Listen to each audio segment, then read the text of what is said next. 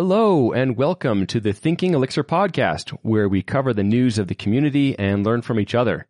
My name is Mark Erickson. I'm Cade Ward. And I'm David Bernheisel. Let's jump into the news. Hey, there's a new library out that aims to enhance the pipe operator in Elixir. You're probably familiar with the pipe operator, but the value of the previous function is always passed into the next function as the first position parameter. That's standard Elixir. So if you're ever curious or want to put that value into a different position on the next function, then the library Magritte, which was just released, might be a good solution for you. So you can check that out, and you can find the link in the show notes. Jose Valim's new company Dashbit extracted and open sourced a new Nimble hex package. This makes the sixth Nimble package, Nimble being the naming convention they were using. And this one is called Nimble TOTP. So I don't know if there's like a smooth, easy, elegant way to pronounce that, but I'm just going to call it Nimble TOTP. But this stands for Time-Based One-Time Password. So this library came out of the BytePack project, and it is for managing one-time passwords, generating QR codes. The little graphic that is shown can be scanned by a phone. So I think it's awesome because it is something that I can more easily add that feature and pull it in and reuse that, and something that we can build on in the Elixir community. Super props to them for open sourcing that and contributing to the community in that way. Nice. That's a pretty cool library.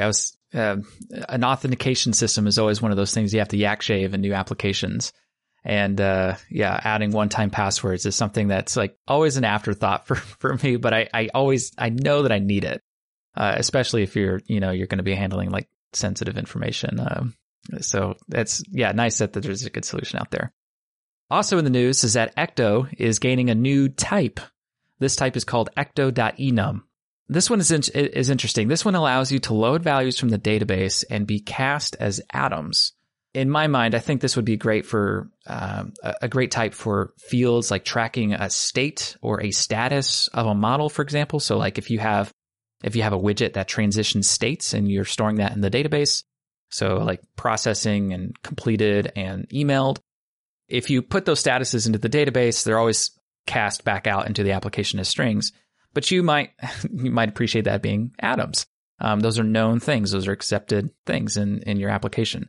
The ecto.enum is an application-side way of safely casting those known values out of the database into your application as atoms. The more interesting part here, the more important part, I think, really is the work that is powering this. That's underneath this, which is called parameterized type. And this allows the field values to be customized via passed-in options. And the first implementation of this is as ecto.enum. It's a little difficult to explain this without really seeing it and doing it, but I'll try my best. Right now, ecto type conversions mostly consist of dumping and loading values between the database and your application. And currently, they don't allow you to pass in options to dumping and loading. And so with this new type, parameterized type, the options that you passed in when defining the field will now be passed into the dumping and loading function. So now you can conditionally operate on those values from the database. For example, having a known list of values that you want to cast into atoms. And so that's pretty cool. I think that opens it up to a lot of interesting implementations in the future. So props to the team there that implemented that, and I'm really looking forward to see how that evolves. Yeah, this is one of particular interest to me, just because at our work, we had actually created an enum style library to help with some of these things. And what we were looking for was we wanted to be atomized, but safely. And we wanted to be able to help with validations and be able to even use in pattern matching. And there's been a number of different enum related ecto kind of additions in the community over time, because it's something that a lot of people would like to see. So I'm really excited to see how this pans out. And we'd love to talk about this in more detail in the future. Something interesting about this, I wonder, you mentioned pattern matching. One of the nice things about current implementations is that, using macros, before you define your schema, you would say define an enum and it has these values, and then it would kind of build you a module that has those attributes in there for you. So you could say if this thing is mytype.status.active, right? And you'd get an actual active module to pattern match on. It sounds like this is going to be easier as far as like you can just pass values in as options. So that's nice, but you might not get pattern matching that you have with current implementations today, but maybe it's just easier to use an Atom anyways. I don't know. It'll be interesting to see how this plays out. Yeah. Well, I also think of some of the other recent news we've talked about, which was improvements to Elixir LS around Ecto. So it'll be very interesting to see if some of that information that's available now in these parameterized types in Ecto Enum, if that can come through in the tooling too. That'd be awesome. It may not be a compiler warning per se, coming through the tooling would be awesome. Oh yeah, that would be really cool. There's a definite play between compile time and runtime there. Yeah, the options you pass in to the field when you're defining it, that's happening at compile time, and those options are just available to you in runtime when you're casting and loading. So got to know the difference there in case that affects what you're wanting to do with it. But yeah, really cool. I'm excited about it. That's big work. Yeah, so check the show notes for the details on those, and that's it for the news. Today, we are pleased to be joined by Maciej. He's calling in from Poland. Thank you for joining us. And I'm excited about this topic because he wrote an interesting blog post about decomposing models based on lifecycle. And I just love the idea of having different ways of approaching how I can break down a problem and how I can model something in my mind or, even whiteboard it. And so I thought it'd be fun to just kind of bring him in and help us kind of talk through this and kind of get a better idea of it. So, Maciej, welcome to the show. Hey guys, I'm excited to talk about those topics. I hope it's going to be fun and interesting. Why don't you give us a little bit of background about yourself, where you work, and what kinds of problems you're solving? Sure. So I'm Maciej. I live in Poland, in Poznań, and I work for a company called Appionite. We are a software development agency here in Poznań, and we work with clients to help them build great products, basically. We focus on maintaining long-term relationships with our clients.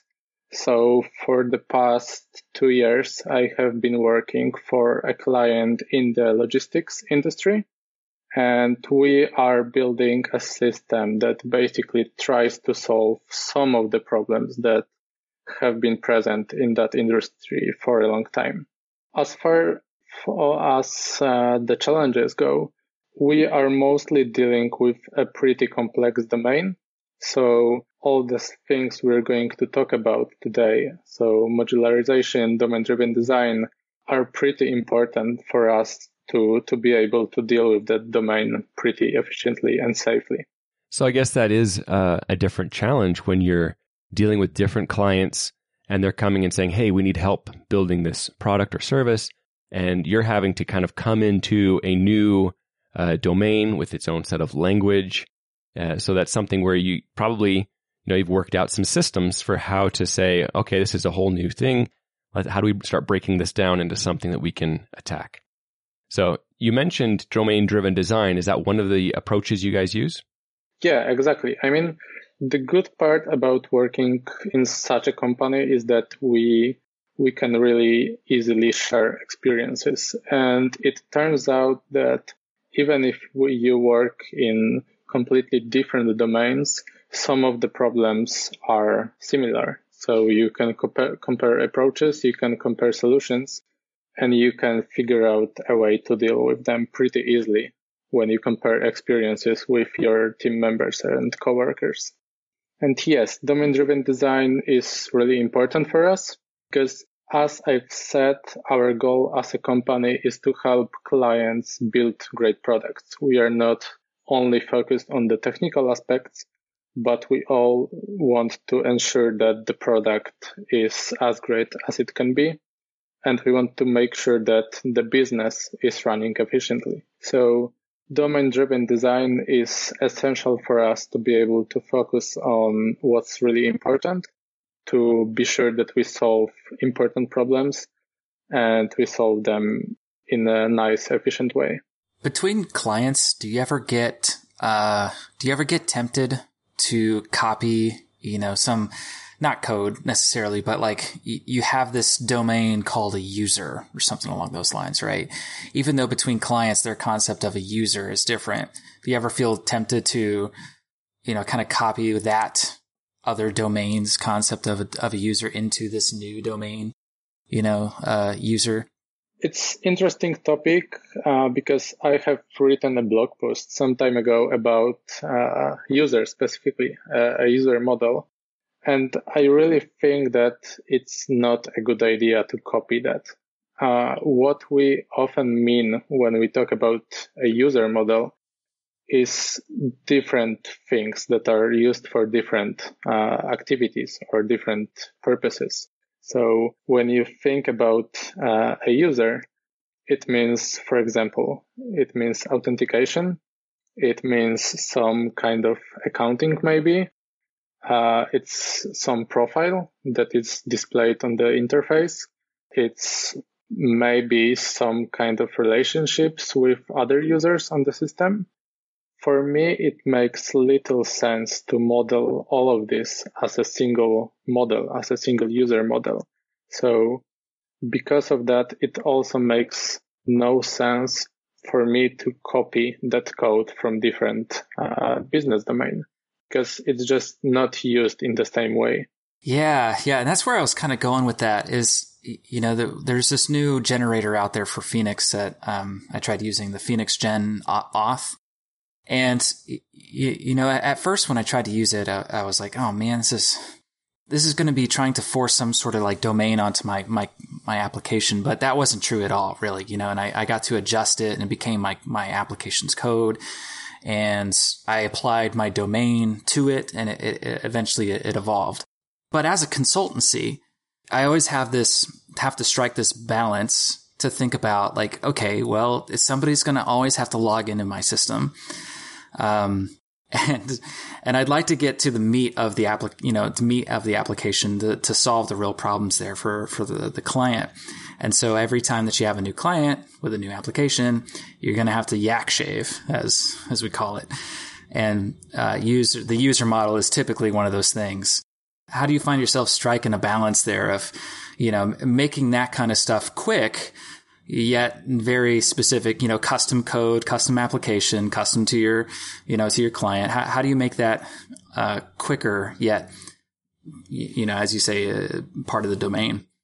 Actually, one of the things I love about the Elixir ecosystem is that tools you use rarely force something on you. So you mentioned the generator for the authentication. Mm-hmm. And I think it's a great example of a tool that generates some things for you, but allows you to adjust it to your needs. It doesn't force anything on you. It doesn't force any particular structure. It just gives you something to start with. So I think it's a nice approach for starting a system. But another way is to just, in the first weeks or days when you start working on something, you can just ignore those stuff. I mean, we've done systems when you don't have login for the first few iterations, just to be able to make a proof of concept pretty quickly and then show it to the user, to the client, and gather feedback. So what we like to do is to focus on parts that are unique for our system and just introduce the common parts later in the process. This is actually pretty helpful when you are trying to get a modular system, because when you start without a user, without a login part, you have to think about implementing those useful things in isolation. And then if you want to introduce login later, it's naturally more modular than if you would start with the user first. Well, I would love to jump into our main topic, really, which is around your blog post, where you talked about focusing on the events and thinking about those to help us break down a problem. I'd love to hear your thoughts on how that's connected to domain-driven design. But one of the things I just want to mention is, when some people hear the term events, they may be thinking like in a Rails or object-oriented way, you might be thinking like callbacks or things that fire like an after create kind of a thing. But that's not what we're talking about.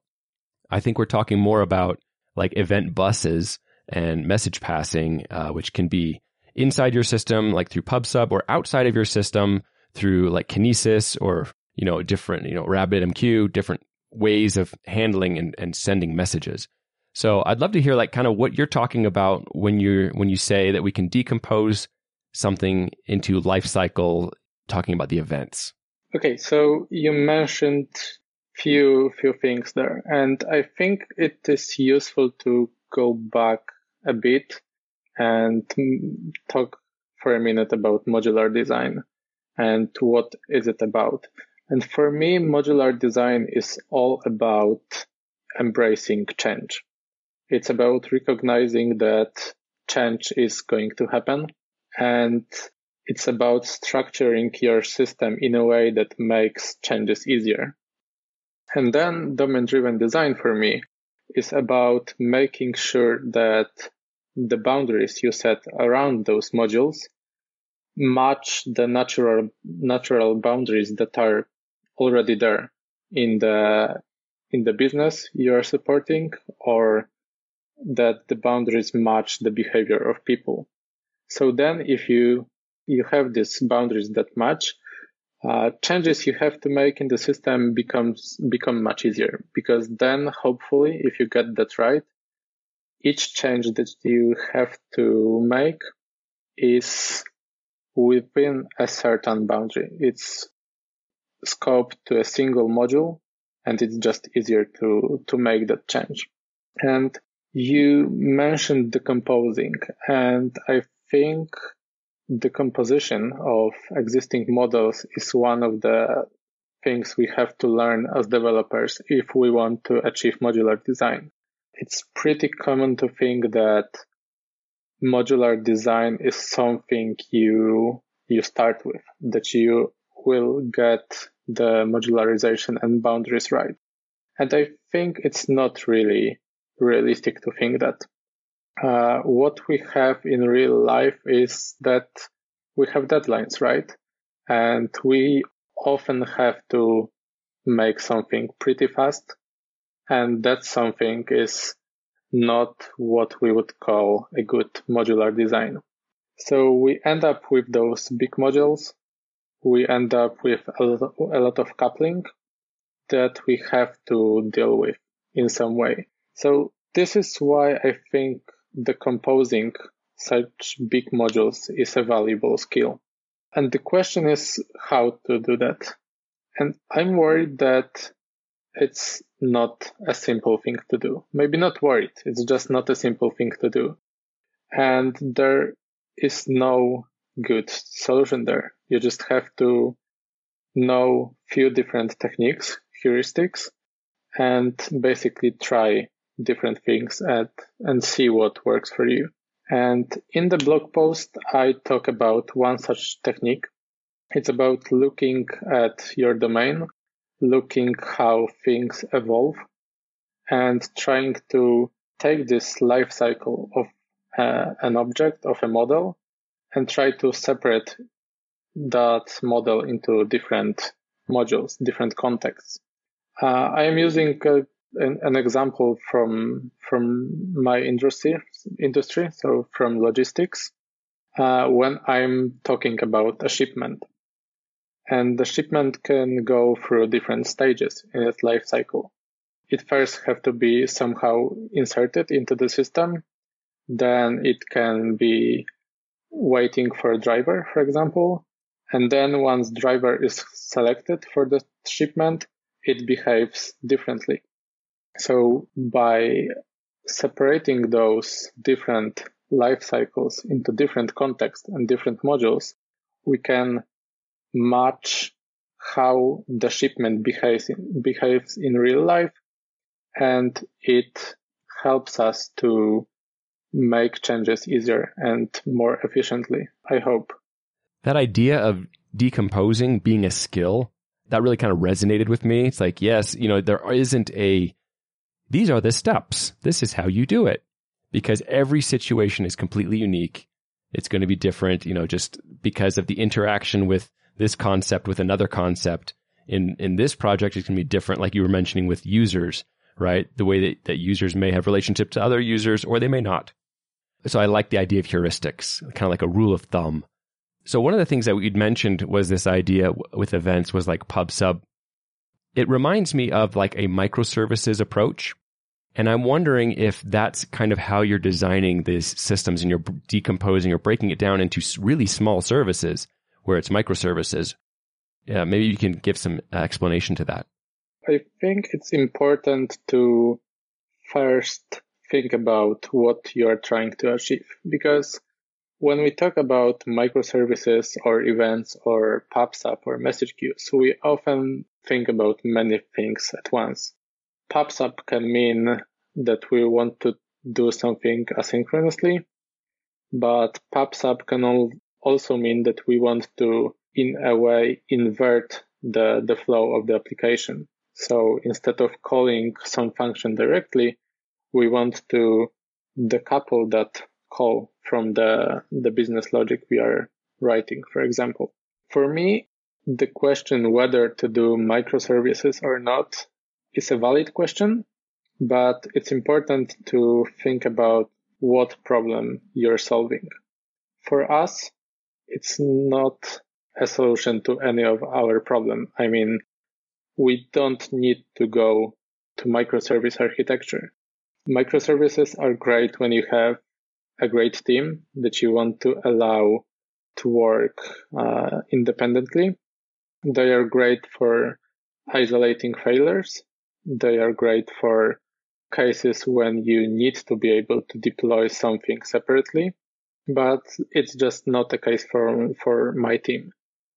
So we are just using a single monolithic application, a single Phoenix application. We just keep it separated on a domain level, on a code level. It all runs inside a single VM, of course replicated, but it's just a single monolithic application. I'm glad to hear you say that, because I think when people hear, when they talk about events, they start to think, oh, I need an external message bus. I need, it just starts layering levels of complexity. And then they start thinking, oh, well, I know other people use microservices. And so I'm just glad to hear that you recognize, like, that is a great solution for some problems, but it's not actually a solution for our problems. And I just like hearing that you're saying, yeah, we see a lot of value in using PubSub in just a single Phoenix application, just with code organization. So the one thing I'd love to hear more about is, I love the term you used where you said you're using events and PubSub as a way to invert the flow of an application. And I was wondering if you could maybe explain that a little bit more. Yeah, so the thing about events is that they are often associated with something that is handled asynchronously, but it doesn't have to be a case. And I would even say that if you're just starting with events and you want to dip your toe and try if it works for you, is to handle that synchronously. The thing you can do is just have a module that is called PubSub. It has a function called publish. And then you have a bunch of modules, each with a handle function. And even by using configuration, you can connect those events to handlers. And all of the event handling is done synchronously. And we've certainly done that in the beginning. We've heard other teams using that, and it's a perfectly fine way of introducing events to your application. Then you can move to processing that asynchronously if you need to, but this brings another set of problems for you to solve. For example, how to ensure that each event is actually executed and handled, how to ensure that the ordering of events is maintained. Even with such a synchronous process, you can you can achieve a lot. And the perfect case for that is dealing with all the side effects. For example, when something happens in your system, you want to send a notification, you want to send an email, you want to run some background job. Such cases are perfect to handle with events. And it makes your code pretty simple to read and write, because then your domain code is only concerned with the domain action you're doing. For example, in our case, when we have a shipment that is created in the system, our domain code can just take care of validating all the parameters and making sure that the shipment is saved in the database. And then when we have an event called shipment created, for example, we can have multiple handlers that each handle that event and does its thing. It can notify the drivers. It can send some invoice to the shipper. It can do multiple things. And then when you look at testing, for example, you don't have to test all those things at once.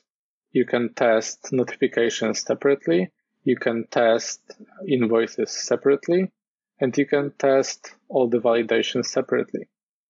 And if you can test those separately, it also means that you can think about that code in isolation, which makes it pretty easy to understand. It makes it safer to change. It makes it easier to change. So you don't have to analyze the whole system, all the side effects, to understand the point of a function. That's pretty cool. I just realized this little superpower myself, going to this more event driven or activity driven, architecture. And I needed to branch my logic to do two things instead of the one thing, right? So instead of a single track railroad of processing data, it needed to branch into two railroad tracks. And since I had architected it into an event-based, kind of architecture, not full on like CRDTs or something like that, but just PubSub, basic PubSub, I found that it was really easy to, tack on another thing I needed to do to react to this event. So that was pretty cool. But one thing that worried me about that, maybe this is just a worry for me, not for other folks that do this more often than me, is that it becomes a little bit harder to see how data travels through the system, without even more work to build some sort of observability into the system. What have you found yourself doing, for that, to see, the complete web of effects that an event has? As I've mentioned before, we are using a single monolith, so it's certainly easier, and it probably gets way trickier if you use different code bases and different services. But the thing is that in my experience, that problem is not so big, because you don't often need to see exactly what is happening, like on a global scale. Like what work looks like in like day-to-day work is that you need to, for example, debug some issue. You need to work on a single part of a system. You need to add some behavior. You don't need to analyze the global flow of the application. It's just not something you do every day. But if you do, and again, monolithic code base really helps here, that you can easily use grep to find all the events handler for an event, and then you can easily find how the data flow through the system if you need to. Summing up, I don't think it's much of an issue, but if you have that need to know the full flow of the data, you can pretty easily do that using some basic tools. Yeah, I agree. Yeah, maybe it's not so much of an issue. And I think I would rather have the trade-offs of activity-based, architecture versus having to do all the service level, logic right there in line and that kind of thing, and not publish events like that. So I think that architecture does end up being a net win anyway. I think that most of the time the question is, I got this piece of data, something happened, and I need to think about why it happens. For example, when you're debugging something, it rarely matters how you get this data. So when you're debugging something, when you're changing something, you don't need to know where this data came from, so who published it. You just need to know what form the data you received and what happened then. And in that scenario, I think that handling events is pretty easy to work with. That's really cool. And I loved the example you gave as a great place to start, which was like just a module that you could call PubSub. That's not actually using Phoenix PubSub or anything. It's just a module. And it has a publish, and then you can just kind of hook in the different handle. So it becomes a little bit more like a broadcast. Like I want lots of different things to be able to hook in and say they want to handle an event, but it's all synchronous still. So it's easy to mentally, you have a place to look and see where things go. And even if it's hooked up through config, I guess, you can still reasonably approach that. So I would love to shift and talk a little bit about any tips or heuristics or tools that you use to help identify what the events are that make sense to model in the system. Sure. So the first thing I would look for is any field on your model that is called state or status, because it often indicates that your model has multiple life cycles in it. And then the moment of changing the state is often connected to some kind of domain event. So this is one place that you can look for. Another one is to analyze how people use the system you are working on and trying to find places when your model changes the actor it's interacting with. So, for example, I used the example of creating a shipment, right? And once the shipment is created, the system shifts from interacting with the shipper to interacting with the drivers. So any communication that would be done between people if the system wasn't there is a subject for analyzing in terms of looking for events, I would say. Like, there's this saying that all problems are people problems, and I think it's mainly because communication is hard. And by looking at that communication between people, you can really get a lot of insight on how to design your system. You can look or try to imagine how would people communicate if your software wasn't there. And then in that communication, you have a lot of potential events that are interesting for your system. So one thing that I have noticed in my code base personally, when I'm working in something that's small enough to fit into a single code base, I'll often put these event handlers like you were talking about into like a repo transaction, so that if after the shipment's created, if the next second or third step fails, the whole thing rolls back and we can kind of keep our data clean, right? So what would happen in this situation where something later failed, but 2 or 3 processes had already happened? Okay, so great question, because it tackles one of the important things to think about when you're doing that. I think it's crucial to think about what the user is expecting. If the action the user is doing is complete, they should not get any error or any problems, which may happen if you use transaction to handle side effects. For example, in our system, we have a lot of documents that have to be uploaded. And once they do, there is plenty of side effects happening. But we don't want the user to see any kind of error when the side effect fails. So we cannot just place a transaction around the handlers. This is one of the scenarios that we have to handle events asynchronously.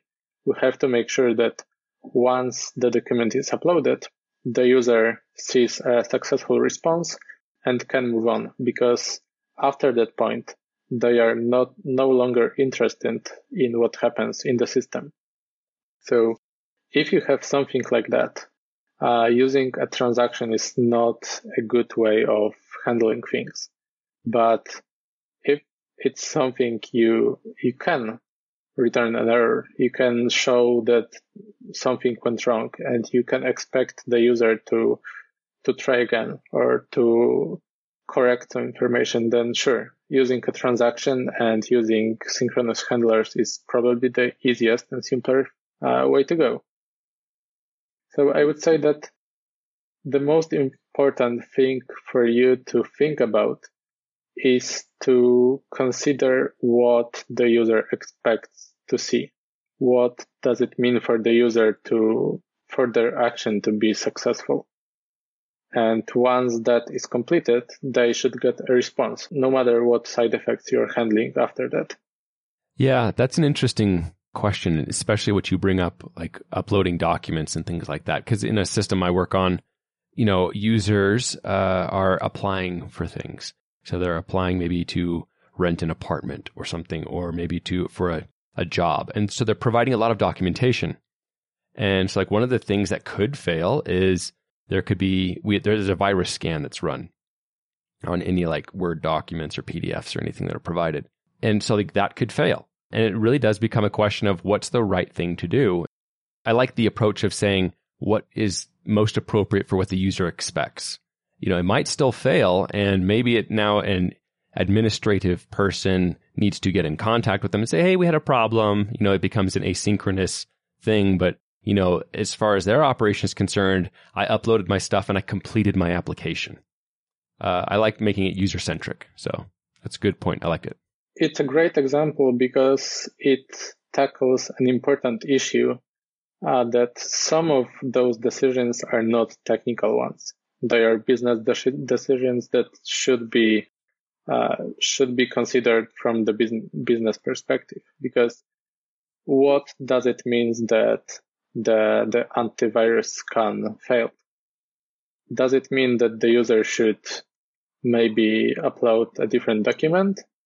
Or does it mean that the service that handles the scanning was down and it's a technical problem? It can mean different things. So it's a bigger discussion that should be done by the team, by the business people, by the domain experts, and not just within the technical team. All of this reminds me of a talk that Ben Wilson had given at the Big Elixir back in 2018. It's called Trapped by Our Tools. You should definitely give it a listen if you haven't already. But it does reaffirm this idea a lot that the title of his talk is Trapped by Our Tools, and the tool that he's attacking there is really CRUD, right? And so that CRUD architecture, just create, update, delete, that kind of stuff, is very object oriented, right? Of what am I doing to these objects, and escaping that, means we're trapped by that architecture where we're still thinking in the past, basically. But moving to, he called it activity based. You're calling it event based here. Really, really helps with decomposing models like this, and actually, moving to domain driven design a lot easier, a lot more effectively. And, I brought up user modeling near the beginning of the show and the interview is because users are primarily the ones that are, emitting these kinds of events, so triggering these events. And so I really love that you talked about the border of failure happens, where the user should care or not. All right. Yeah. They've uploaded their document. They've done their part. Any errors that happen past that point. Yeah. Maybe that needs to be, a notification that goes somewhere else. The user doesn't need to pay for that, that issue, in the UI themselves. So it's pretty interesting. I've really loved, thinking about applications in terms of activities and events. And with the tools that like Phoenix provides with PubSub and like RabbitMQ with this message passing stuff, they're huge enablers, I think, for, rediscovering a love for programming even. You mentioned a talk when there's like a really object-oriented model with just update operations.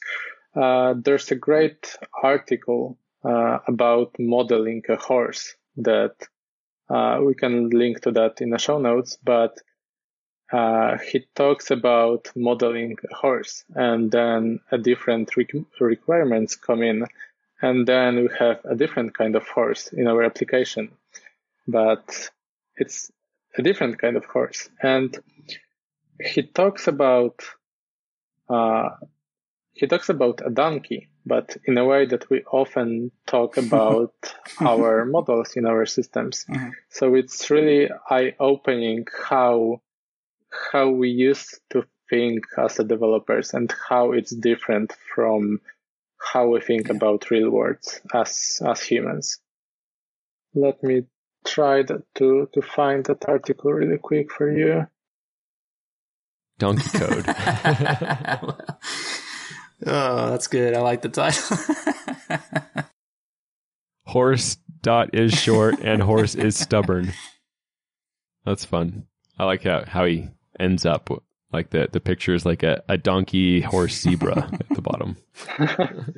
Yeah, but I mean it's pretty amazing. I mean it's what we often do in code, but a bunch of if statements saying that if that then do this, instead of just saying that those things are just not the same and we should model them as different things. I really enjoy, I guess we've already talked about this, but I really enjoy that you said, that it doesn't have to be, you don't have to whole hog jump into this foreign architecture, with these other tools that you've never used before, like CRDT, where you can reconstruct all your state based on logs, that kind of stuff. You don't have to go whole hog into that. Like you can do it simply, within your own architecture, like you said, like just having a dot publish or a dot broadcast kind of function there, where you can emit those side effects if you need to. But then also that Phoenix, if you're using Phoenix, has that PubSub stuff built in. But again, you don't have to like subscribe to the whole, other tool system that you may not be familiar with. So it's easier than you might think to dip your toes into an event-based or activity-based kind of architecture, which is really nice. Like, I think developers we have a bad rap for, being almost like extremists, right? That if you have this other idea, that you have to be extreme about it. So you're either 100% functional or you're 100% object oriented or you're, this or that. And there's no middle ground. But I think that, sane developers, good developers see that, there's a lot of good value in sharing those ideas and in the middle ground. And so I'm really happy that, Phoenix gives us those tools out of the box, to start discovering those other ideas. Yeah, I think you mentioned an important aspect that I would like to encourage everyone to just stop looking for a correct answer for your problems, because there is no correct answer. What works is if you try different things, try to make small experiments, try to learn from them, and then see what works for you, for your specific problem. And just take what works from different paradigms, from different ecosystems, from different technologies. If you want to try RabbitMQ, sure, go ahead. If you want to try event-driven approach without any message queues, go ahead. The whole system doesn't need to be consistent. You don't need to use some global architecture for every problem. You can try different stuff and you can try to see what works for you. Great tips. So one thing I just want to mention to you, dear listener, is I'd encourage you to check out his blog post because Maciej has this blog post that includes code, which does not translate into audio. And so you can kind of see some of the examples in Elixir code and schemas and kind of make it a little bit more concrete for you. So check that out. Link to that in the show notes. So Maciej, is there anything else you wanted to mention before we have to close? I would definitely encourage everyone to read about domain-driven design a bit. It's a valuable knowledge for everyone.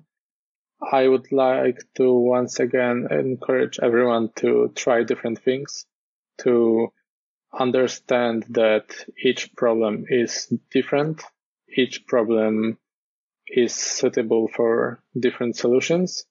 So what works for some other guys won't work for you.